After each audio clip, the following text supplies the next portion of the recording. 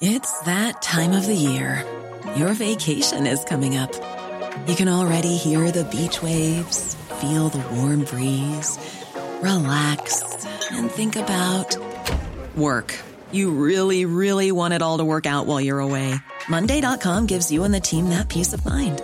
When all work is on one platform and everyone's in sync, things just flow. Wherever you are, tap the banner to go to Monday.com.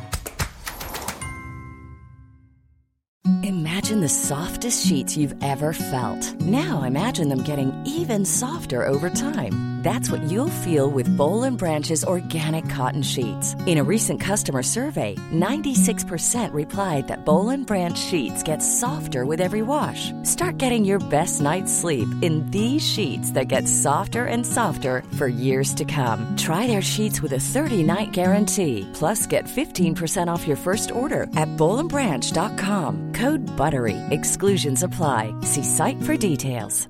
Hey, I'm Ryan Reynolds. Recently, I asked Mint Mobile's legal team if big wireless companies are allowed to raise prices due to inflation. They said yes. And then when I asked if raising prices technically violates those onerous two-year contracts, they said, "What the f*** are you talking about, you insane Hollywood ass?" So to recap, we're cutting the price of Mint Unlimited from $30 a month to just $15 a month. Give it a try at mintmobile.com/switch. $45 up front for 3 months plus taxes and fees. Promo rate for new customers for limited time. Unlimited more than 40 gigabytes per month. Slows full terms at mintmobile.com.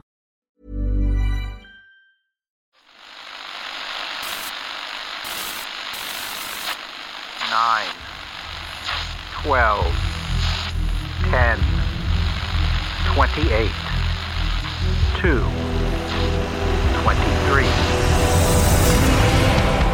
This is Deep State Radio, coming to you direct from our super secret studio in the third sub-basement of the Ministry of Snark in Washington, D.C., and from other undisclosed locations across America and around the world. Hello and welcome to another episode of Deep State Radio. I am David Rothkopf, and I am here in our cozy studio in the third sub-basement of the Ministry of Snark in our nation's capital. And spread out across the world is our panelists.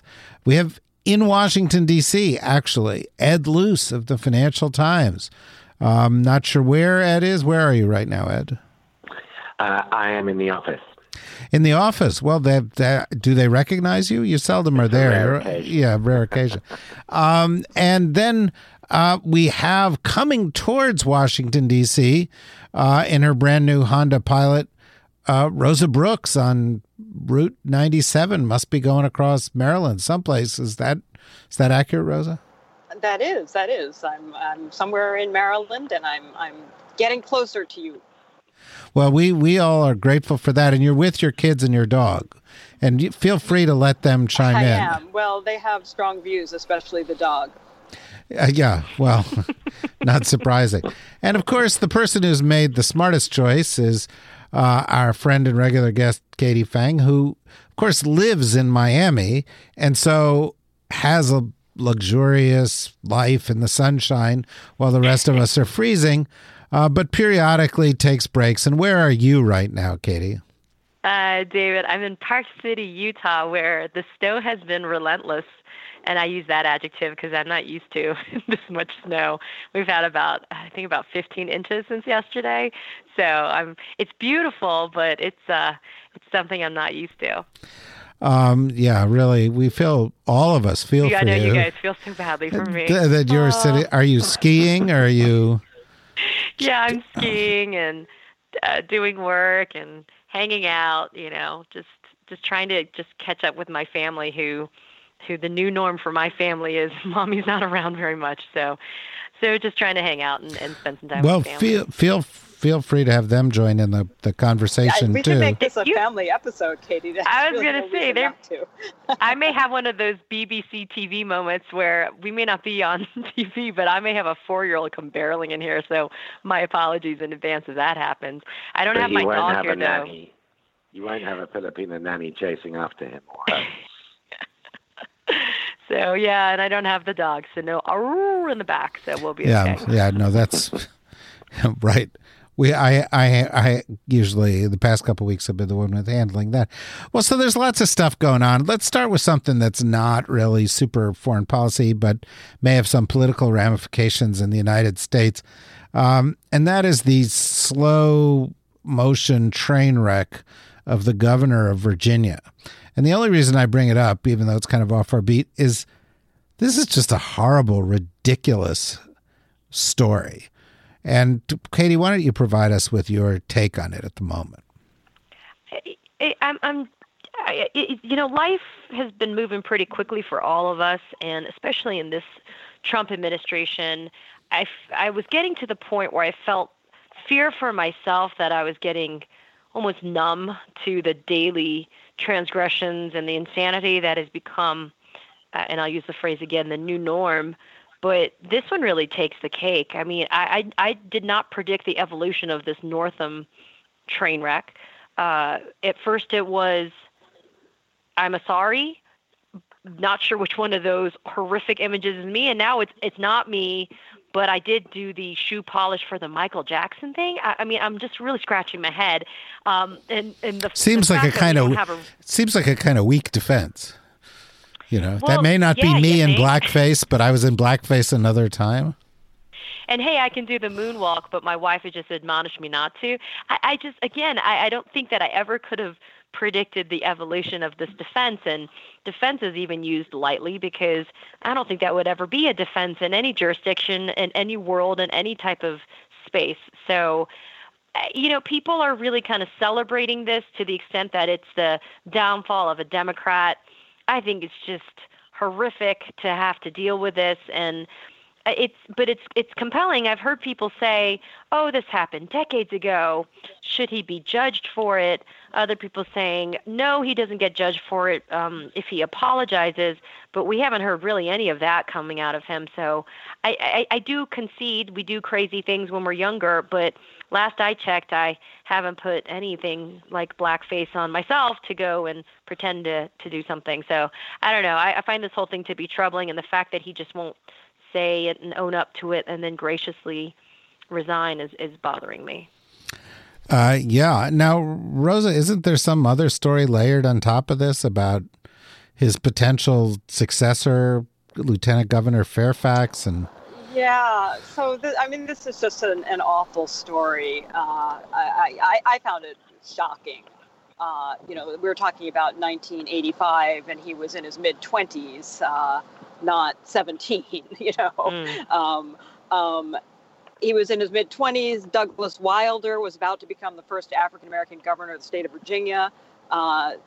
People knew, there wasn't some sort of bubble in which you could plausibly think at age 25 as a medical student in Virginia that it was totally okay to post pictures of people in blackface and the Ku Klux Klan. So I really was shocked by this, and I agree with Katie that maybe if he had done a sort of real apology right away, but now these sort of prevarications in which he sort of kind of even seems to be now suggesting that maybe there's a production error and that picture just kind of snuck onto his yearbook page, which is ridiculous. That he's making everything worse, and I think making it very clear to Virginia voters, of whom I am one, that he's not the guy anybody thought he was, and not to be trusted, and he needs to step aside. But here's where the second story comes in. If he were to resign, which I think about 99% of the population seems to think he should do, the next in line in the succession would be the Lieutenant Governor of Virginia, Justin Fairfax. Suddenly, what surfaces is allegations that Justin Fairfax was involved in a non-consensual sexual encounter 15 years ago, which he denies. There are even rumors that Northam's aides have released that particular allegation. Who knows? It's getting really ugly and really depressing, and we don't know a whole lot more than that at this point. Yeah, it's pretty awful, but Ed, it raises a question, or at least a question seems to have emerged among some of our, chattering classes, which is, maybe it's okay to be racist at a certain point in your life, and maybe we should give racists a certain break. And maybe there's an age of consent for racism or something like that, some threshold where, if somebody wants to be the leader of a state in a party that's anti-racism, it's still okay to be a racist. And I'm just wondering, how old can you be and still get away with being a racist, Ed? I'm not sure whether there's an age cutoff point.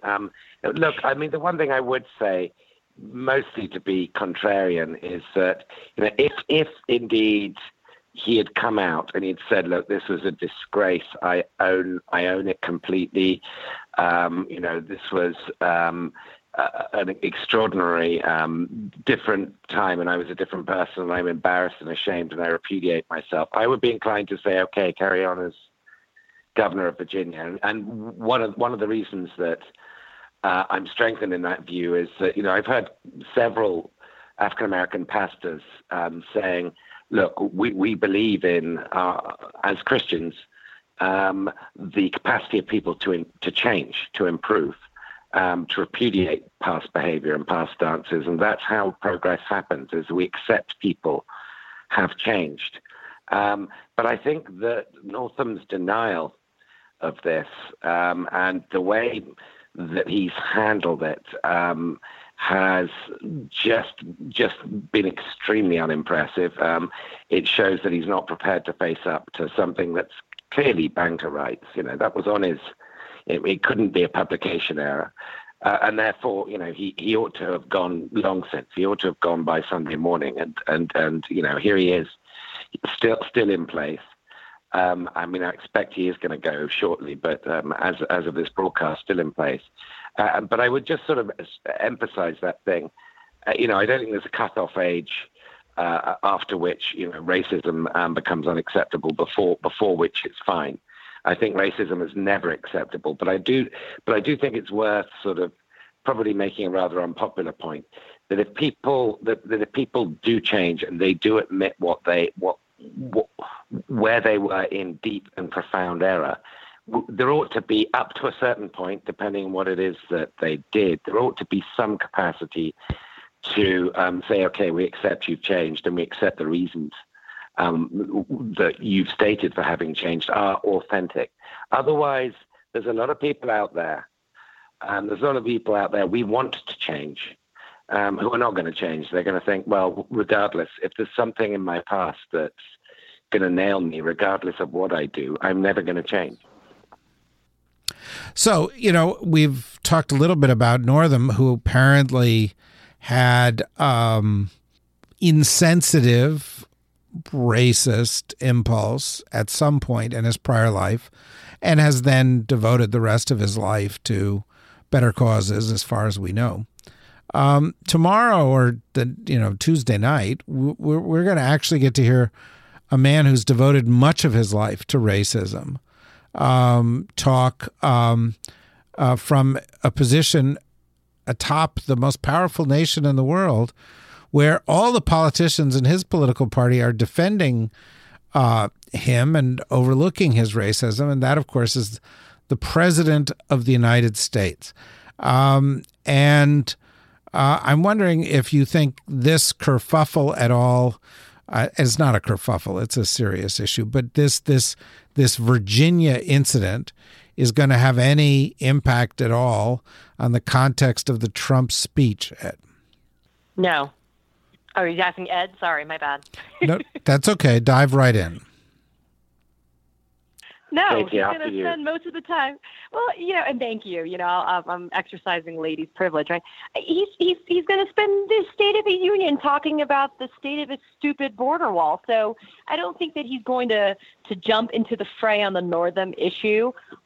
He's not. I mean, he's always quick to pass judgment on other people, and he's a hypercritical man, and he never does the self-inflection, right? He never kind of self-reflects, but. No, he's not. He's going to spend all the time talking about the human trafficking and all the insanity that he likes to lie about that's unsubstantiated and doesn't have any factual corroboration. And that's what he's going to do. He's going to save the Northam thing for some impromptu presser where he decides to opine on the state of racism in Virginia or something. But I don't think he's going to expend any of his precious time talking about that tomorrow night. I think he's going to deal only with the border issue. Well, and I sort of meant, how this will color the presentation of what Trump does, because, of course, his border wall is fundamentally racist, right? He's trying to keep brown people out. We've got 2,000 miles of border that he's dealing with, and the rest of the U.S. border is, depending on how you're measuring it, 12,000, 14,000 miles, and he's not interested in that, and that's because part of it points to the ocean and part of it points to Canadians. Doesn't seem to bother him so much. Right. So that's part of the context. Ed, what are your expectations from Trump? So I think he's going to actually, in one respect, pick up on Northam, because you remember 2-3 days before this revelation, he had spoken out in favor of a bill that would permit late-term abortion in Virginia, and that had whipped up a sort of great frenzy on the right, and I think Trump, he knows which side his bread is buttered, and he knows how strongly important the evangelical vote is to his cratering poll numbers. They've remained hard in their support for Trump, and the abortion thing will just be a way. I suspect he will reference Northam. He has, of course, also said that Edgar Espy, who Northam defeated in that gubernatorial race, his team was guilty of malpractice because they should have used this stuff to blow Northam out of the water. I think, though, more generally, Trump, as Katie said, Trump, and as you said in your question, Trump's got one goal here, which is to show that he's won on the border wall, because he's not going to get a deal before February 15th, and he cannot afford another government shutdown. So he's going to have to roll over and agree to whatever compromise this Joint Conference Committee in Congress comes up with, which will have to be Nancy Pelosi proof.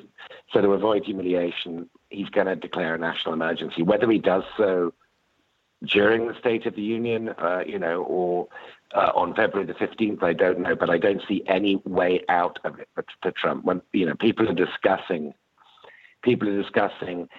this as being his last moment to sort of pivot to be the classic centrist, triangulating president looking ahead to his re-election, I do not see that in Trump. I do not see him capable of doing that, and so I don't think there'll be some conciliatory passages sort of randomly scattered that will mean nothing. That will mean absolutely nothing. I think you could write a column, and that could be the whole column. Thank you, David. I will plagiarize that suggestion. Yeah, no, just keep it crisp. Hey, one of my favorite questions for this podcast is something that we like to call here Constitutional Crisis Watch, and you sort of brought it to mind here, Ed. Typically, when we talk about constitutional crisis, we're talking about Trump firing Mueller or Trump doing something that undermines this. But Rosa, let me turn to you as the host of our sub show called Constitutional Crisis Watch, and our favorite guest, and ask you a question. If the President of the United States declares a border wall emergency in order to do a workaround around the Congress's control of the power of the purse, would you consider that to be, a potential constitutional crisis watch moment? Well, David, everything is a potential constitutional crisis. But unfortunately, it's Congress that gave him the emergency powers that he is quite likely to invoke. That Congress left loopholes in a couple of key pieces of legislation that essentially enabled the executive to declare an emergency. And it's a little bit more complicated than that because there are constraints on what money can be used and so forth.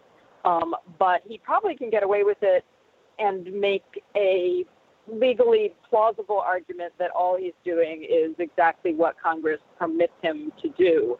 Now, the challenge would come on, wait a second, as once, not that people haven't said this many times already, but that there really is no crisis at the border, or to the extent that there is a crisis, it's one of his own making, and it's largely a humanitarian crisis. And obviously, the only remedy for a president who is lying and making up crises that don't exist in order to win politically, the only remedy is you wait for the election, you vote out, or you impeach him. So I'm not sure I'm not sure anything really changes if he invokes his emergency powers to fund the wall. But you could just invoke emergency powers to fund a wall, even if there's no emergency and no evidence of an emergency?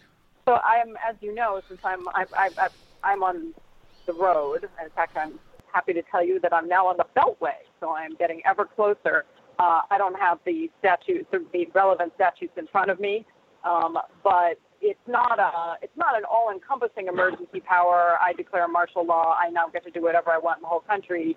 It's a fairly constrained emergency power, subject to fairly tight statutory controls. And again, I think that while you can certainly make an argument, and I would be very sympathetic to it, that he is, would be misusing those statutory emergency powers and stretching their definitions at a minimum. I think his argument in favor of emergency powers is legally plausible, not necessarily legally winning, but legally sustainable. Plausible. Yeah. Sustainable, yeah. And there again, we don't like that one. Congress bears some responsibility here. There are many statutes in which Congress sort of says president can't do this or must do that, and then has a little, unless he decides it's really, really important not to, and this is one of those situations. Okay, well, let's jump from Constitutional Crisis Watch to another of our favorite hobbies here, which is obstruction of justice or witness tampering watch. Ridiculous. Oh, Lord. Yeah, well, this is where we are, Katie. I mean, this is where the country is. You're in Park City. My head on the window. You're in Park City going, let's shuss or whatever it is you're doing there. But shuss. Well, in any event, let me direct this question to you, and that is, what do you think the odds are that the president at some point during the course of his remarks tomorrow night does something that is either obstruction of justice or witness tampering? In other words, makes a threat, suggests somebody's a bad guy. I'm just trying to think of, what is the norm these days for the president talking about a case? Tweet. Well, he either does it via tweet. I think the State of the Union tomorrow is going to be a little bit more of a scripted event. So I would be surprised, but I've been proven wrong by this president several times when it comes to acts of decency and humility and legality. But I would be surprised if he went a little bit off script and started screaming witch hunt. He could. That is his common phrase for him, but I would be surprised if he started talking about Roger Stone or anything of that ilk during the State of the Union. But there's nothing to say that he wouldn't try to attempt that during a tweet or some other type of public statement beforehand or thereafter. I think that he is going to focus so much on this issue of the border wall. And I agree with Ed and Rosa that I think that he's either going to do it during the State of the Union or he's going to wait till the 15th of February to do so. But I think today, specifically, they're having closed-door proceedings in the Paul Manafort case in D.C., where they're having the presentation by the Mueller team as to how Paul Manafort lied and violated his plea agreement. And these are closed-door proceedings. We don't know specifically what's being presented, but I do think that there's going to come very shortly thereafter the heavy hammer of some serious sentencing for Paul Manafort, and that's when you're definitely going to see more and more from Donald Trump. And let's not forget, you have Michael Cohen testifying this week as well on Thursday, before Congress. But again, that's a closed-door proceeding, so we don't know what's going to be said, but we do know he's going to make some type of he, as in Trump, will make some type of horrific witness tampering tweet or statement publicly about how Cohen's father-in-law should be watching out for himself and how Cohen's a liar. But of course, people like Michael Flynn and Paul Manafort, who are about as knee-deep in it if you could get, are good guys. And somebody like Roger Stone is a good guy, and everybody else is a piece of crap. So then a few words in Cyrillic that say "watch your back," right, in Russian. Just. Yes, that's right. Because there's never any compromise for him and Roger Stone else, right? It's always the rest of us that apparently have something going right. But yeah, this whole thing with Roger Stone and the gaffer and whether or not that's going to come to play. And I was talking the other day about how Donald Trump Jr. and his phone calls immediately preceding that June 2016 Trump Tower meeting, and how Trump says it's complete exoneration and exculpates him from any type of criminal liability. And I just think that's nuts. Of course it doesn't do that. But Trump's been relatively quiet, all quiet on the Trumpian front for the last maybe 24 hours on these issues. Well, that can't continue conceivably. That can't last. Yeah, it's at least been our experience. By the way, I do want to point out before we leave this subject that we're trying a little experiment here at Deep State Radio, and that is that during the State of the Union, you will be able to go to our website, and we're going to have what we call Mystery Politics Theater, where the State of the Union will be going on in the background, and an intrepid team of commenters will be commenting on the State of the Union in real time. And this will be led by CIA spy girl herself, Emily Brandwin of Washington for Beautiful People, with Asha Rangappa, former FBI agent who is a professor at Yale Law School, and Molly Jong Fast, a writer and commentator, all of whom have very sharp senses of humor. And are very smart. And so if you listen, you will get the kind of play-by-play that will almost certainly be better than listening to the actual speech itself.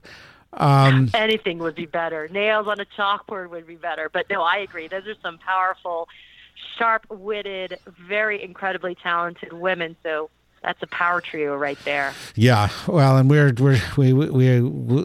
that's something we're trying to develop here. In fact, all of our shows depend on sharp-witted, powerful, and brilliant women, and succeed despite the men. Ed, are you going to have to? We love you, Ed. Ed, I thought you were going to turn to me next. Yeah, are you going to have to write something about the State of the Union? And if you have to write something about the State of the Union, have you already written? I do. I do. There will be a sort of hyper caffeinated moment sometime after 10:30 p.m. tomorrow night where I give my hot take. Do you vape? Do you vape while writing? Well, you see, you're allowed to vape. You're allowed to vape indoors. You're not allowed to vape on flights or in schools. But you can vape. You can vape indoors most places because there's no secondary effect from it. I see. So, do you vape and write? That's a pretty direct question. I do, as long as I'm not in a public space. If I'm writing from home, then yes, I do. I mean, I should add here. I know there's a very polarized debate about vaping, because on the one end you've got teens being recruited into nicotine, which are all these flavors, which should absolutely be cracked down upon. But on the other end, you've got sort of quite hard-bitten smokers, cigarette smokers, like myself, for whom vaping is an absolute lifesaver, literally. Because you carry on, feeding your nicotine addiction, but without any of the harm that comes, the danger of emphysema or lung cancer or all the other cancers that are associated with cigarette smoking. And it's much easier to kick vaping than it is smoking. So, there is that end of it too, and I don't think we should lose sight of that. There's a lot of science on this. I think we need to stop making fun of Ed's vaping, unless it turns out he does strawberry-flavored vape. Mango. He does mango vaping. Mango. Oh, Virginia classic tobacco. None of these team flavors. Yeah, right. I'm using the new cancer flavored vape, which really cuts right to the point of it all. No, but this is the point. I'm sorry to belabor. You don't get cancer from vaping. Nicotine's like caffeine. It's bad, but it's totally fine compared to smoking. You went there? Oh, my God. I have like my fourth cup of coffee of the day. No, boo. I'm really glad that we're dealing with this serious stuff here. But I want you to know what's really going on, because my initial question was, Ed, are you going to have to write a column? What's the column going to be about? And he immediately went off on some evasive tangent about vaping. Rather than actually... You said, do I vape when I write? Oh, yeah, no, vape when you... No, that's true. I wonder... anyway. Go off on a tangent. I'm not going to be vape shamed. That's why I will not be vape shamed. It's an unmixed blessing for people who want to give up smoking, and I'm not going to climb down on that. Yeah, no, and I encourage all of shaming in today's culture. I encourage all of our listeners to go to follow, to Ed's Twitter handle, which I believe is at Edward G. Luce, and vape shame him directly on Twitter, so we don't do it actually here on this. And they will all fail one by one. Yeah. Okay, Ed, you're like a world-class journalist, and this speech is going to happen tomorrow night. And surely you've thought of the angle for your column about this speech. Tell us in advance what that is. Well, actually, I haven't, because, Trump, if you remember 2 years ago when he gave his first State of the Union, well, it wasn't technically, it was his first address to the Joint Houses of Congress. He gave what, in the context of having a few weeks before given the American Carnage inaugural address and tweeted as manically and offensively the Muslim ban and all this stuff, suddenly gave this relatively presidential sounding speech. And that was when Van Jones said, he's presidential. And I wrote a piece then saying, no, he isn't. This is just a scripted speech for, a specific occasion, but Trump is Trump and will remain Trump. And I got quite a lot of pushback from some colleagues saying, no, Trump is now, morphing into the presidency. And so, he's capable of giving a relatively conventional speech on Tuesday night. And the punditocracy is capable of saying, now he's pivoted. Now he's moving to the center and preparing for his re-election campaign. He's talked about prescription drug price control. He's talked about infrastructure. He's talked about bipartisan things. We're all so capable of falling again and again and again for the same tricks. And so, I think he's quite capable of giving that speech, and I'm quite capable of saying bullshit. It's Trump is Trump. Leopards don't change their spots. So I guess you're right, actually. I have written my column. Thank you. Earlier, Katie, you mentioned another of the highlights of the week ahead, which is the Michael Cohen testimony. I'm not quite sure why it is he's testifying in front of the Senate, but he decided not to in front of the House. But obviously there's going to be a lot of interest there. And although this will be a closed hearing, I think, right? It is closed, yeah. Nothing that is closed is quite closed if it's on Capitol Hill. Not in Washington. Right. Nope. Things tend to leak out. What would you think? Like Donald Trump's executive time, his executive 60% of the last 3 months spent in his executive time. I'm sorry to interrupt. No. It's like, what is that? I mean, his staff can't stand him, obviously. To go out and, to release in detail the records that show that he doesn't actually do anything as president. Oh, yeah. It's astonishing. But But Michael Cohen, everybody says, and I saw that New York Times interview with Trump, and Trump was like, I'm not a target. I'm not a subject. They told Rod Rosenstein. And then one of the New York Times intrepid reporters then said something to the effect of, well, what about the Southern District of New York? And he's like, I don't know what that is. He's like, what? Campaign violence, what? Yeah. Stormy Daniels, what? Karen McDougal, what? He's right. like, he's moronic. He thinks he's a Teflon Don, and that it only involves the Russia probe, and that could be the only thing that could take him down. And that is just his biggest Achilles heel. It's that egotistical, moronic, attitude that this man has, that he thinks that he's above the law. But there's 1,000,001 things that are circling the drain on this guy, and it only takes one thing to really make him go down the drain with it. So the fact that he thinks that there's nothing going on with the Russia probe is absurd. Yeah. So what do you think if you're, these senators and, some of the Republican senators will be like, why are you such a bad person, Michael Cohen? But yeah, why are you such a liar? Why do you lie and so forth? But presumably somebody's going to ask him some serious questions. What do you think this is going to focus on? Well, I know that you're right. It's going to be a twofold experience for Michael Cohen this week.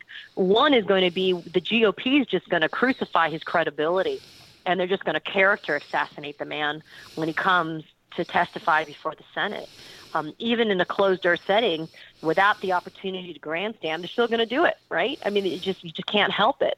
And they're just going to character assassinate him and say that it's not possible or feasible that he could possibly be telling the truth about what? Well, then the next round of questions, or the other polarized end of the questions, will be, tell us the truth about how much the campaign, and specifically Donald Trump and the other kind of top-level campaign members, knew about the WikiLeaks, the DNC hacking, and any type of Russian assistance that was provided to the campaign in order to target and or take down Hillary Rodham Clinton during the 2015-2016 time frame. And he's going to be asked these pointed questions, and I'm dying to find out what he says, because everything thus far that's come from Michael Cohen's side, I believe, has some independent corroboration through evidence that's been seized by the Mueller team or the Southern District of New York. And that's the reason why he's still being used, and he's still being questioned, and he's still cooperating. I mean, I know he's doing it to shave time off his sentence, but I'm a firm believer that somebody like Robert Mueller in an office like the SDNY, they would not casually, align themselves with somebody that did not have independent corroborating evidence to back up what he says. Particularly if that person is a kind of serial liar, right? I mean, Michael Cohen is not like hyper credible, right? So no, he's not. I mean, he's a self-professed liar. I mean, isn't that really? He's owned it. But think about who else has lied: Rick Gates, Paul Manafort, Michael Flynn. I mean, there's a whole bunch of people that have lied. But I think the big difference is Roger Stone. But one of the big differences, I think, is Michael Cohen having what I think is a treasure trove of evidence of value, versus other people just not having the value that they potentially could have provided to the Mueller investigation or other federal investigators. But I think Michael Cohen is pivotal. I think that his testimony is going to be key this week, and I think his continuing cooperation is going to be exceptional. And I'd love to be the proverbial fly on the wall this week, but I'm sure, again, like you said, David, at the beginning of this line of questioning, nothing is sacred in terms of secrets there in D.C. Well, we can only hope, right, Ed? I mean, we could just hope that something really sordid comes out of this that reveals even greater crimes by our president and, keeps this story bubbling, because, we wouldn't want things to get all boring.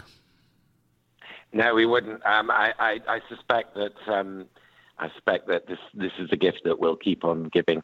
So I don't have any qualms about predicting there's going to be a lot more fireworks. Predicting when and precisely what is a very different matter that I've learned to retire from. Well, I just want to ask you one last question before we end this episode, and then we'll move on here, and hopefully you're on your way to Richmond, or home or wherever, and hopefully you'll get there safely. But there have been a lot of pictures recently of Donald Trump's face, which has been quite orange. And then the White House said that he has his tan because he's got good genes. And I was just wondering what your view is on that. I think maybe he eats a lot of carrots. Oh, That's my only, yeah. Then he's going to have carotene poisoning. Excellent vision at night, right? Right. Yeah, that's what my mother always told me. Yeah, speaking of your mother, by the way, I have another point of this on genetics. Yeah, I saw a tweet. Okay, we're moving right along from Donald Trump's orange complexion to your mother, Rosa. Yeah, but I saw a tweet from your mother in which she made a swipe at Japanese neatness expert Marie Kondo and said she's pro-clutter. And I'm just wondering if that's a genetic thing. And are you pro-clutter? No, it is not genetic. It is, however, an accurate statement from my mother. My mother is very pro-clutter. Yeah, no, causes some tensions. No, your mother does not want to be Marie Kondo'd, I take it. She does not. She does not. And this is very problematic because my daughter is a big Marie Kondo fan, so it's causing a real rupture in the family. Yeah, well, that is a source of tension. My mother, who died a couple of weeks ago, and many of you had written nice things about that, and I'm grateful for all of those. She was on the OCD side of the spectrum, and to honor her, I've straightened every picture I've walked by for the past 2 weeks. That's good for you, David. Just one of those small things that I know she would appreciate. Unfortunately, I feel like I'm probably going to have this compulsion for the rest of my life. But that's what mothers do for us. In any event, I recently tweeted that because I am a fan of Marie Kondo. I tweeted recently that I was not going to touch Donald Trump, but that he did not spark joy, so I thought we should get rid of him. Good point. Well, these are Kondoisms, the Marie Kondo. If only. She's changed. That White House. I'm not squeezing him. I'm not touching him. No. That's Would any of you do an orange face? Just put orange on your face, nicely brought back full circle there, Ed. Very nice. But why does he do that? Doritos, I could smear them on my face, I guess. But why did they do that? Why does Donald Trump and also Roger Stone put on these these orange clown faces? Who is that fooling? I mean, I just don't understand. I think there's a thread to be drawn between Trump and Stone's ethics as human beings and their sort of behaviors in their private life with women and swinging in Studio 54 and their tans. Their tanning bags. Explored a bit more. No, I have to say it's a pity that Corey is not on. Corey was ill today. Because it would be a visual she did not need. Right. And one of the stories I saw was that Roger Stone apparently went to the same swinging club as some Russian KGB agents and in Washington. And I was like, wait, what? That is definitely a visual we do not need. We don't. I'm not surprised at all because Roger Stone, in addition to being bright orange, sometimes glows pervert, right? I mean, this guy seems very bizarre. But the whole notion of some club, some night, not too far from here, Roger Stone slinking in at 11 o'clock, maybe with his wife and KGB agents. And I mean, in our nation's capital, is this possible? Ed? Maybe the KGB agent gave him his Nixon tattoo. Maybe that's how that happened. Wow. Yeah, maybe I'm inclined to think it's possible in, I don't know, one of the Florida places that Stone hangs out in, or New York or wherever. I just can't imagine a swing club in the Beltway. But sorry to you think I'm skeptical about the location. Oh my God, you could just imagine Oh, I'm with Corey. That's just a visual I could do with that. Well, folks, look, we've covered a lot here. We've covered the State of the Union. We've covered the state of these trials. We've covered the Michael Cohen stuff. We've covered, Roger Cohen. We've covered, many issues. The Virginia governor. Yes, we talked about vaping a little longer than I thought we were going to. But at the end of the day, we covered a lot of important things. We came full circle from the shame of racist use of blackface that is going to drive the Virginia governor out of office, to the possibility that someday in the not too distant future, the use of orange face will be considered just as shaming and just as much a disqualifier from office. And so, I consider this to be a well-rounded episode, even with our technical difficulties of having people come in from everywhere. So thanks for joining us. For those of you who like this sort of thing, go to deepstateradionetwork.com, become a member, get a mug, get a water bottle, get a T-shirt, but, help us in some way, continue all of this. If for no other reason than that we'll be able to afford Xanax for Ian, our engineer, as he deals with people coming in from all these different kind of connections. But it also gives you access to a whole bunch of other stuff. And that includes this week, Washington for Beautiful People. It includes Mystery Politics Theater, special State of the Union report. It includes an upcoming great edition of National Security Magazine featuring the chairman of the House Intelligence Committee, Adam Schiff. You won't want to miss that. And more, daily newsletters, weekly tech newsletter, all that other cool stuff. So if you go, you give a few bucks, it helps us go on. You get a mug and a T-shirt. It's fantastic. Go do that. In the meantime, please join me in thanking Ed in a cloud of vape, and Katie in a puff of snow, and Rosa somewhere in Alexandria, hopefully nearing her home. Bye-bye. Deep State Radio is a production of the Deep State Radio Network, a division of TRG Interactive Media. Our podcast today was produced in cooperation with Goat Rodeo Productions and was supervised by Ian Enright. Join us again for another episode of Deep State Radio. If you don't, we know where to